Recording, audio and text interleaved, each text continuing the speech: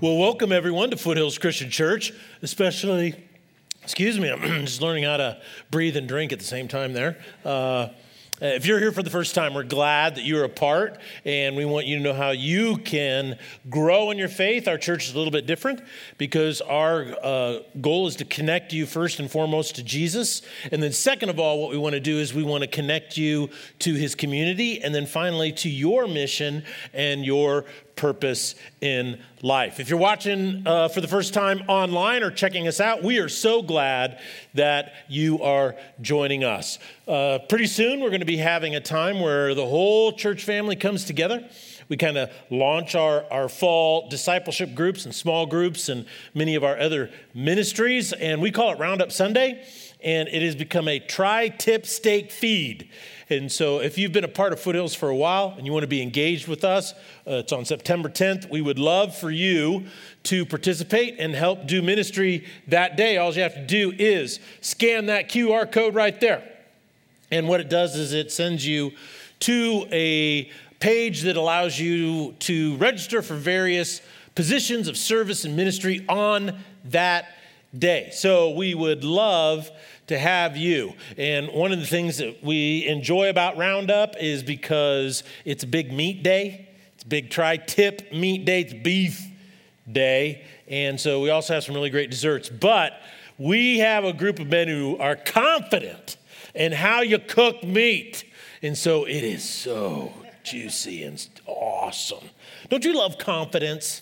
I mean, don't you just love confidence? Confidence is like, it has such a huge impact on life. Anytime somebody's single and they are looking to date somebody, you know what? They are interested in confidence. Women will say this: I want a guy who's confident. I don't want an insecure guy. I want a guy who knows what he wants and how to go for it and work towards it. You know, I want a guy who will actually approach me and ask me out on a date and actually have a plan, you know, and pick me up. And I know a lot of guys who say, when I'm dating a girl, I want a girl who's confident. I don't want a girl who is clingy and needy and always trying to control me and be manipulated. She needs to have confidence. Parents, don't we want confident kids? We want our kids to grow up, feel like, wow, they can kind of attack or they can go after whatever it is that, you know, they feel their goal or career or mission or whatever is in life. We want kids that are confident. And leadership. Have you ever had someone in a leadership position over you who wasn't confident? You know, they can't make a decision. And then when they make it, they change it because they're insecure about the one they made. They're always seeking everybody's approval. And it's like, it's driving me crazy. And then confidence for ourselves, right? Don't you like it when you're more confident? Don't you feel, boy, I'm confident in this environment. And so, it's kind of, you're just better in that. I remember back early on in college, we'd get invited to these socials, right? And the whole point of these things is you would go to meet people, right? Just get to meet people. And I was like, I was like, can I plan a root canal? Or I'm just like, I don't know why, but I'm not confident, walking into this room one-on-one, meeting people for the first time and thinking that they will maybe like me or something, or I like them. I just don't know, right? I mean, there are all these strangers in this room and I don't know them. But what's so odd is in college, they say, okay, we're going to put you on stage in front of 500 people that you've met before. And I go, sure, no problem. It's like up there, I was confident, but down there, meeting with people, I wasn't confident. I don't know what is up with that. It just shows you how weird I really am. And so one of the things that's so interesting is that when you're confident, right, you're like boy, this is where I'm really comfortable, and you're not confident, you're like, it creates a lot of stress in your life, right? And so it got me thinking as I was preparing on this particular parable in our series, The Moral of the Story, which is studying the parables of Jesus, is where does confidence actually come from? And why is it so difficult to grow in confidence? You know, we like confidence, we need confidence, we see it in other people, we like it in ourselves. But why is it difficult to grow our own confidence? And the answer to that question is because confidence has to do with your nature. And that's where our study begins today. Now, before I read from Matthew chapter 25, we're going to be in the parable of the sheep and the goats. I just wanted to remind you that cultural context, especially on the parables, is so important. Oftentimes we'll read this story and we read it from a 2,000-year Western civilization cultural context. And when I was a Christian and I first read this parable, I basically got the message is that, well, I better be nice to people or I'll get fried in hell. So be nice to people, you know. I'm kind of wondering if some parents or Sunday school teachers kind of use that, you know, you got to care about other people or you're going to be in trouble. But if I was a Jewish person raised in the Jewish culture and I'd heard this story from Jesus, it would hit totally different. So what we're going to do is we're going to consider some really challenging things today. This is a very weighty parable, but not in the way you think. It's in a different way. And so I hope to help you understand how a person who was raised in the first century as a Jewish person would hear the parable and what it meant to them. So let's start reading and let's get going. Matthew chapter 25, beginning with verse 31. And it starts off, the first phrase has a real bang to it, okay? When the Son of Man comes in his glory, all the angels with him, he will sit on his glorious throne. Now this is really important because we look back and we go, oh yeah, Jesus king, raised from the dead, son of God, he's a king. But you need to realize a couple things here that's happening. Number one is that Jesus rarely called himself the Messiah. He always called himself the Son of Man. Now, why did he do that? Well, because Jewish people had this sense that the reason why we are oppressed by the Romans right now is because we have a glitch in the way we're following the covenant. Because the covenant promises if we follow it perfectly, God will deliver us, right? Okay? And so that's what their thought was. That's why the Pharisees, Sadducees had to be such, they were religious lawyers. They were trying to figure out, where's the glitch? Can we find it, and fix it so then we'll be set free. And one of the glitches is that the Messiah hasn't come yet. Now, where did they get this idea that the Messiah would come? Well, they get it from a prophecy of Daniel.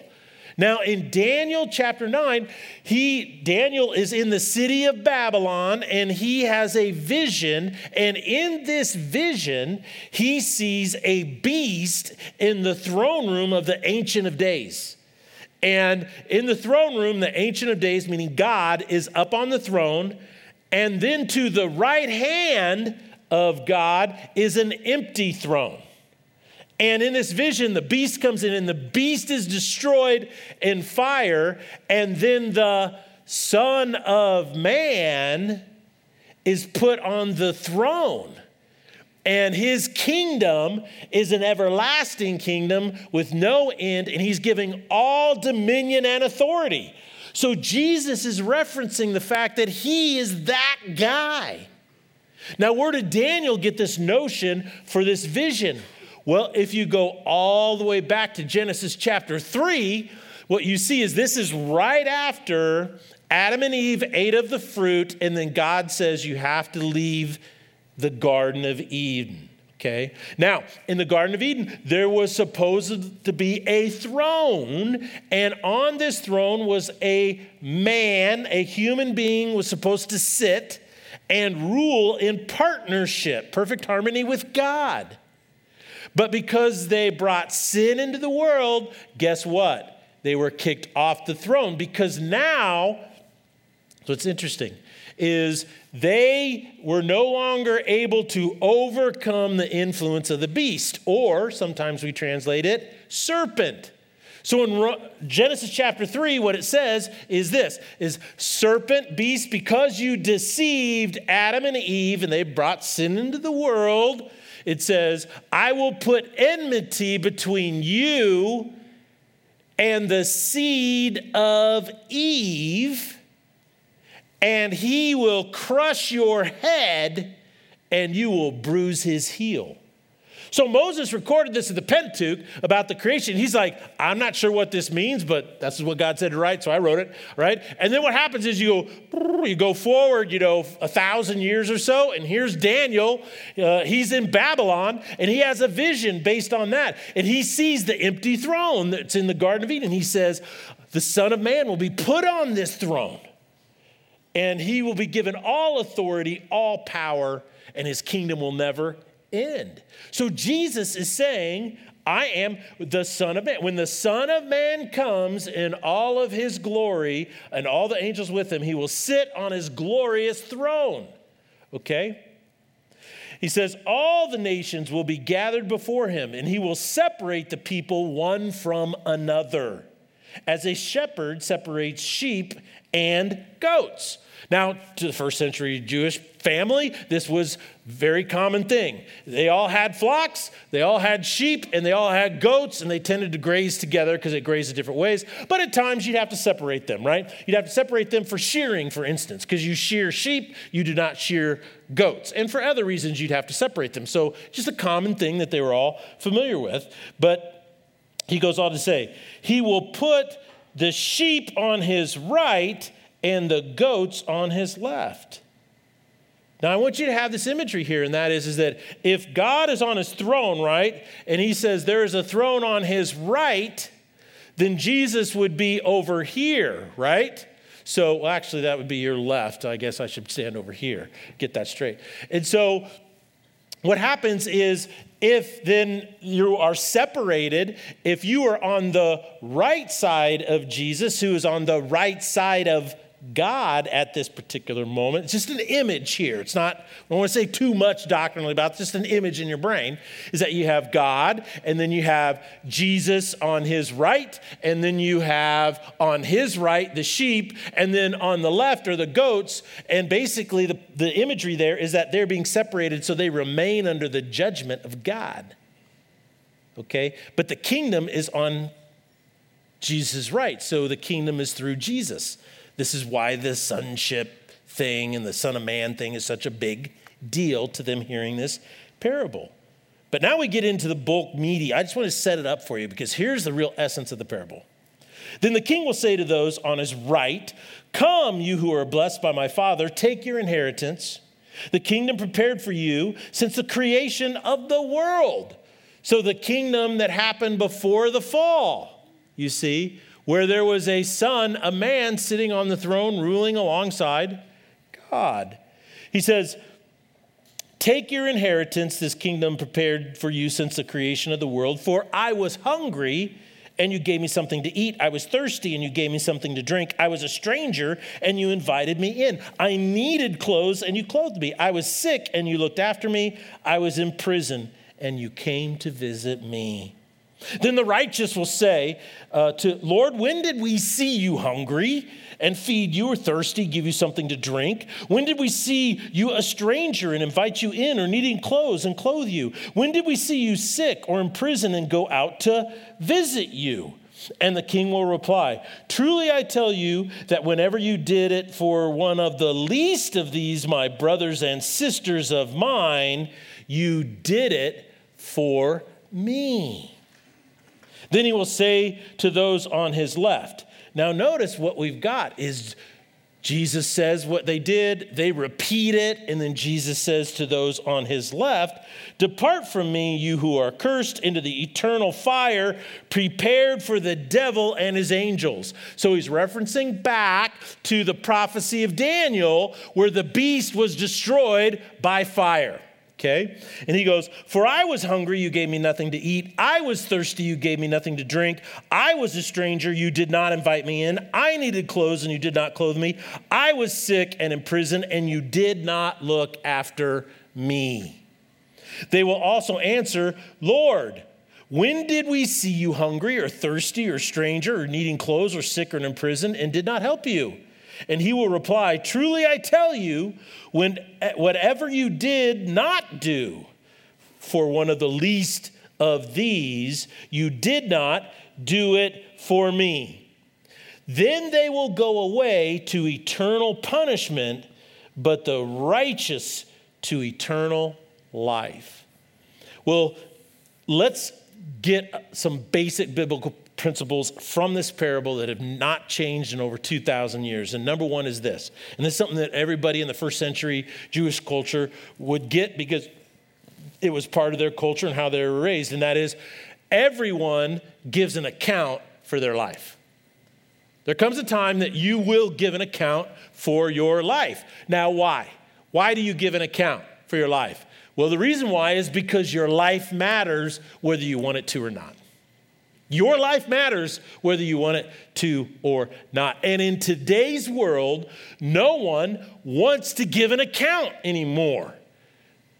But when we don't want to give an account for our lives, why do we wonder why life loses its value? Why are people more aimless today than 200 years ago or 100 years ago? It's because their life is void of meaning in their existence. Why is their life void of meaning? Because they have no value. When you take away the accounting for your life, guess what? Your life loses all meaning and value. And accounting infuses your life with meaning because it says this, your life matters no matter what. Your life is important. Today, the world in which we live robs people of value and meaning by simply saying there is no accounting. Today, there are false prophets who use Jesus to try and prove their case. They say things like, well, Jesus treated everybody the same. No, he didn't. Jesus said, don't judge, never judge. That's not what he said. There is no hell because the loving God would never send anybody to hell. There is no accounting for your life. How you live, it doesn't really matter because in the end, Jesus loves and forgives everyone. Of course, these are not biblical or true. And as a matter of fact, people who know Jesus, you know what? They take judgment, the giving an account for their life. They take hell seriously. You know why? Because the person who spoke about judgment and hell more than anybody else in the Bible was Jesus. As a matter of fact, Jesus spoke about judgment and hell more in the Bible than anybody else and more than anybody else in the history of the world. I mean, he's like number one on talking about judgment and hell. Why? Because he is the Son of Man from Daniel. He is the prophesied seed of Eve in Genesis 3. And he is here to crush the serpent or the beast that is a part of every one of us. He is the King of Kings and the Lord of Lords. So when it comes to giving an account for your life, don't believe the societal lie that says there is no accounting, because it will rob you of the core foundational belief that your life matters. Now, if we must give an accounting for our lives because our lives matter, the next question is this: what do I give an account for? And here is where we're going to say some challenging things, and we're going to see the parable in a different light than the Western mind would see it.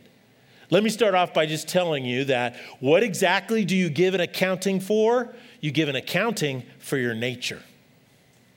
You see, the focus of this parable is on the conversation between the king on the throne and the two groups of people. The king says To the first group, right? I was hungry and you fed me. I was thirsty. You gave me something to drink. I was a stranger. You took me in. I was naked. You clothed me. I was sick and you cared for me. I was in prison and you visited me. And then to the second group, what does he say? The exact same thing, except they didn't do it.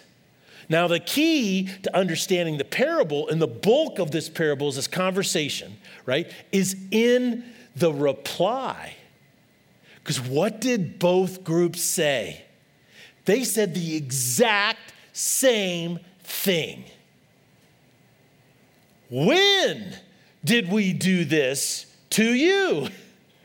They were both shocked. See, the people on the right, they said, well, Jesus, when did we do that to you? And the people on the left said, well, Jesus, when did we ever see you and not do it?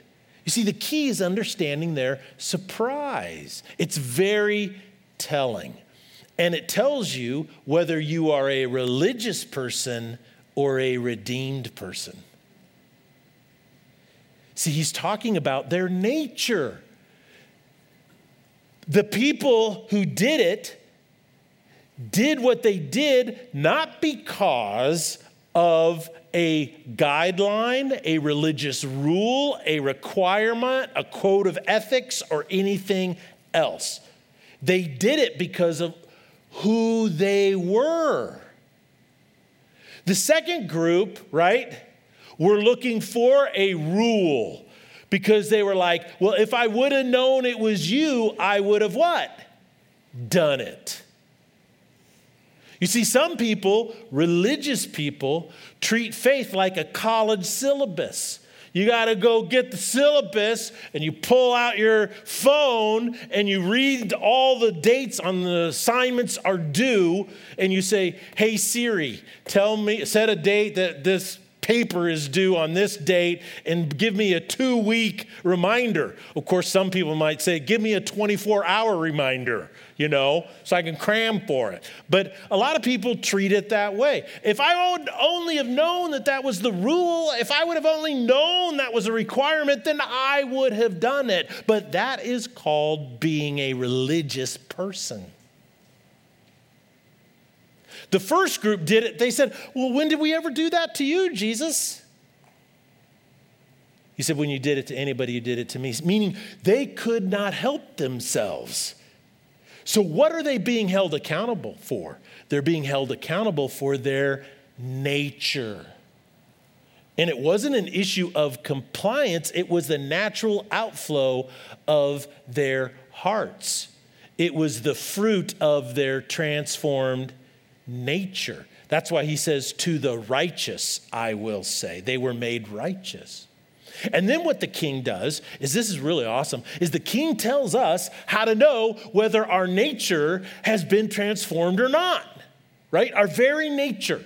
If my nature has been changed by the redemptive act of Jesus Christ, then I can't help but see it flow out of my life. What did Jesus tell the woman at the well? He says, if you drink of the water that I give you, it will become a wellspring out of your life that never ends. If you drink of the water that the world has, you're always thirsty. If you're like, man, I want to be a good person, so I want to know what all the rules are so I can follow them, guess what? There's never enough rules to follow. You always feel thirsty. See, what this is a difference between religious and redeemed people. It's about your nature. You see, when my nature changes, I can't help but the wellspring come flowing out of my life. I can't help but be filled with what? Joy that spills out of my life. And these people in the first group, what were they doing? They were getting everybody wet from the wellspring flowing out of their life. And Jesus says, by the way, you're spilling all that water and from your fountain of joy on me. The other people said, well, if we would have known that, we would have, upped the pressure on our well and sprinkled some stuff around. If my nature is changed, I can't help but be a philanthropist. Money is just a tool, and I can't help but use it for the King's kingdom and the building of it. If my nature is changed, I'm not interested in following religious rules for simple compliance. I want to express my joy in any way possible that I can. I don't want my life to be like taxes, paying taxes is this, what? Pay your taxes, comply, or you get in trouble. Who wants to live faith that way? God is the IRS. So pay your religious stuff or you get into trouble. But that's not it. That's not it. What Jesus is saying is this. They were held account according to their nature, and then he gives you the way in which you can evaluate whether your nature has changed or not. Am I more like a sheep, this person, or am I more like a goat? Because that tells you where your nature is at. And when my nature is changed, I can't help but live joyfully, because I'm walking in who God has changed me into. This is hard because we live in a self-centered, hyper-individualistic, emphasis on narcissism type of society. We really do. Our society worships individual success, self-love, self-care, self-expression, self-identity, self-this, self-that. Today there is a religion called cultural Christianity, and it is not real faith. It is not real faith at all. As a matter of fact, its statement of faith is simply this: do I have to? Do I have to go to church to be a Christian? Do I have to be nice to people if I'm a Christian? Do I have to figure out what my spiritual gift is and use it if I'm going to be a Christian? Do I have to give or tithe in order to be a Christian? And you know what a Christian means? Christian is simply a shortened version of follower of Jesus. Do I have to? Do I have to find a ministry in order to follow Jesus? Do I have to? Do I have to do that? Do I have to? Do I have to? Do I have to? When this is a person's frame of mind, then that person's nature has not changed. It's not been redeemed. These are the people that Jesus says in Matthew chapter 7, he goes, "Depart from me, because I don't know who you are. I don't know you, and you don't know me." In this parable, those people are called the goats.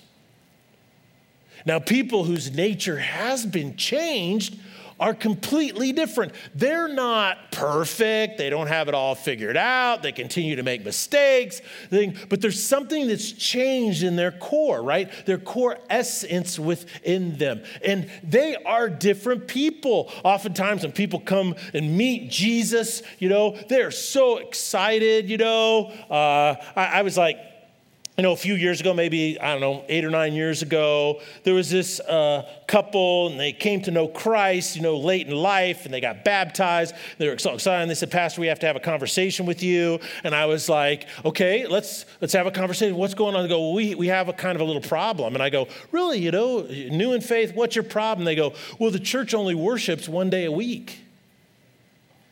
How come we're not worshiping more? Can't we do this more often? It's so awesome. It's so invigorating, and I'm learning all these new songs. Can't we do it more often?" And I'm like, that's a refreshing take, right? When can we get together and do that? When can we get the church together and do something as a family? When can we do ministry? When can we have some fun? There's people out there that need to be served. When can we go serve people? Just tell me where to go. I want to go do that. When can we seek justice? There's some unjust things happening over here. Man, when can we go do something about that? I want to pray into that. When can we pray more? Is there more times when we pray? Pastor, the building's locked.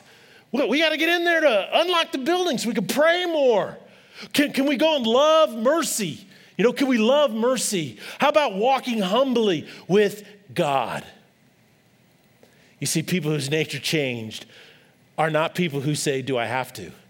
They are people who say, when can I? When can I? So here we come full circle, my friends. Where does confidence come from? I'll tell you where it comes from. It comes from your nature.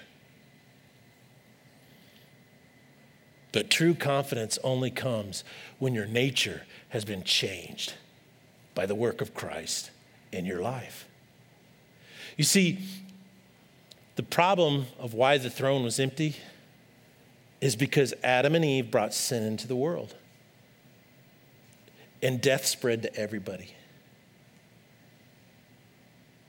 So our sin nature, that part of us, is a beast. And we cannot rule or have victory over that beast. The very first beastly act is when Cain killed his brother. And he was held accountable for that. And he said to God, I cannot bear up under this. And what does he say? He says, the beast, sin, is crouching at your door. But you can learn to rule over it. And then you read the Old Testament, and what do you read? Nothing but a whole bunch of people doing a bunch of beastly things over and over and over again. I mean, when you read the Old Testament, my friend, it's pretty much a train wreck, right? Of all this kind of mess. I mean, any kind of evil thing you can imagine happens in the Old Testament. Because no one could have power over the beast. Because there was no seed, no son of man that could deliver us from the law of sin and death. That's why in the Bible it says that Christ came and he brought us who were dead back to life. This is why Paul says in Romans, he says that God demonstrates his own love for us in that while we were yet sinners, while we were dead in our trespasses, it says while the beast was ruling over us, we can control it. It says that Christ died for us and set us free. So it all comes down to your nature. Confidence comes from your redeemed nature. Do I have to, people? Have no confidence. Do I have to do that, people? They don't have any peace. They spend their time deconstructing and tearing down and figuring out everything they don't have to do. There's no meaning in that. There's no joy in that. But when can I, people? When can I? When can I do that? That sounds like fun. When can I serve? When can I do ministry? When can I give? When can I pray? When can I worship? When can I have joy? When can I love the people who are broken around me? When can I encourage and lift up? When can I are people who know who they are and they cannot wait for an opportunity to be that. And I guarantee you, when your life is like that, you will be nothing but confident every single day of your life. Let's stand for closing prayer.